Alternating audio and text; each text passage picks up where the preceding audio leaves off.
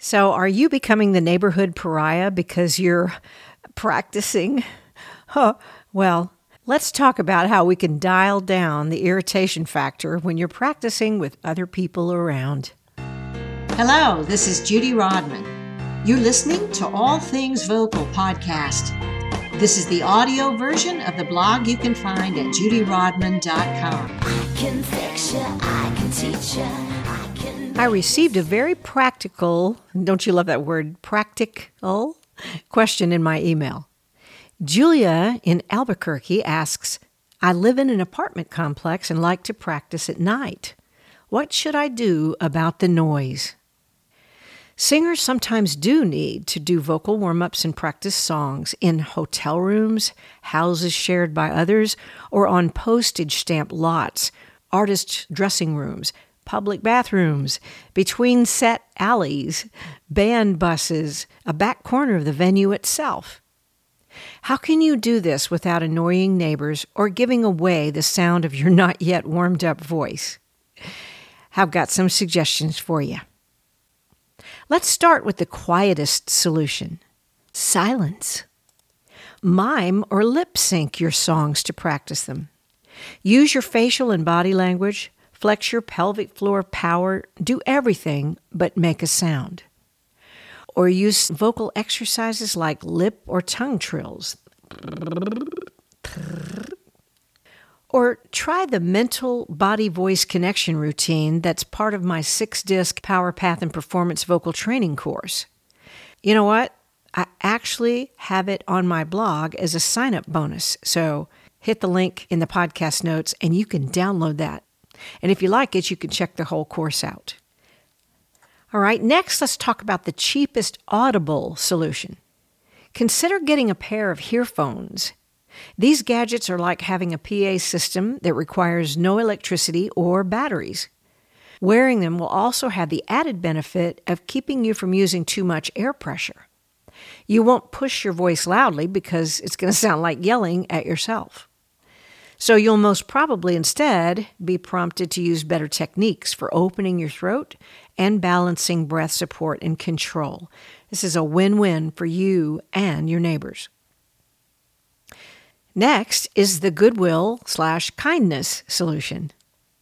Try garnering a little goodwill by contacting and alerting neighbors about when you intend to practice, being willing to work around times that they especially need quiet, working night shifts and need to sleep, or the baby's napping, like that. If you're singing with your instrument, or your band is joining you for rehearsal in that small little room, try using quiet practice gear and maybe some headphones. I'll leave a link in the podcast notes where Sweetwater has some of this stuff.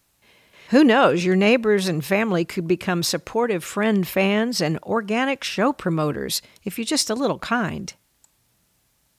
Next, let's talk about location solutions. For an apartment, hotel room, or space you don't own, you can try warming up and singing in the shower. It's a great way to hydrate your voice, too. You can also try vocalizing into a pillow or window curtain. However, don't practice in guarded stance. A hunched-over, careful posture and numb delivery could lead you into bad vocal technique and cause you to tighten up instead of loosen up. You can also practice in your car, but if you practice correctly, you've got to be mindful of how you're singing. So, don't tailgate, stay away from other cars, or better yet, park and sing. And don't let your posture slump. If you're practicing at home, you might consider dedicating a space for playing and listening and practicing music. In my home, my music room is located over my garage and there's carpet on the floor. It's really a great situation for me and my students. And of course, being online mostly now, that's a giant solution for me and my students. All right, let's talk about higher-end solutions. If you want to go the whole distance and you have the funds to do this, first, get some soundproofing or sound absorption materials for the room you're practicing in. There are cheaper ways to do this, but don't line walls with flammable material. Duh.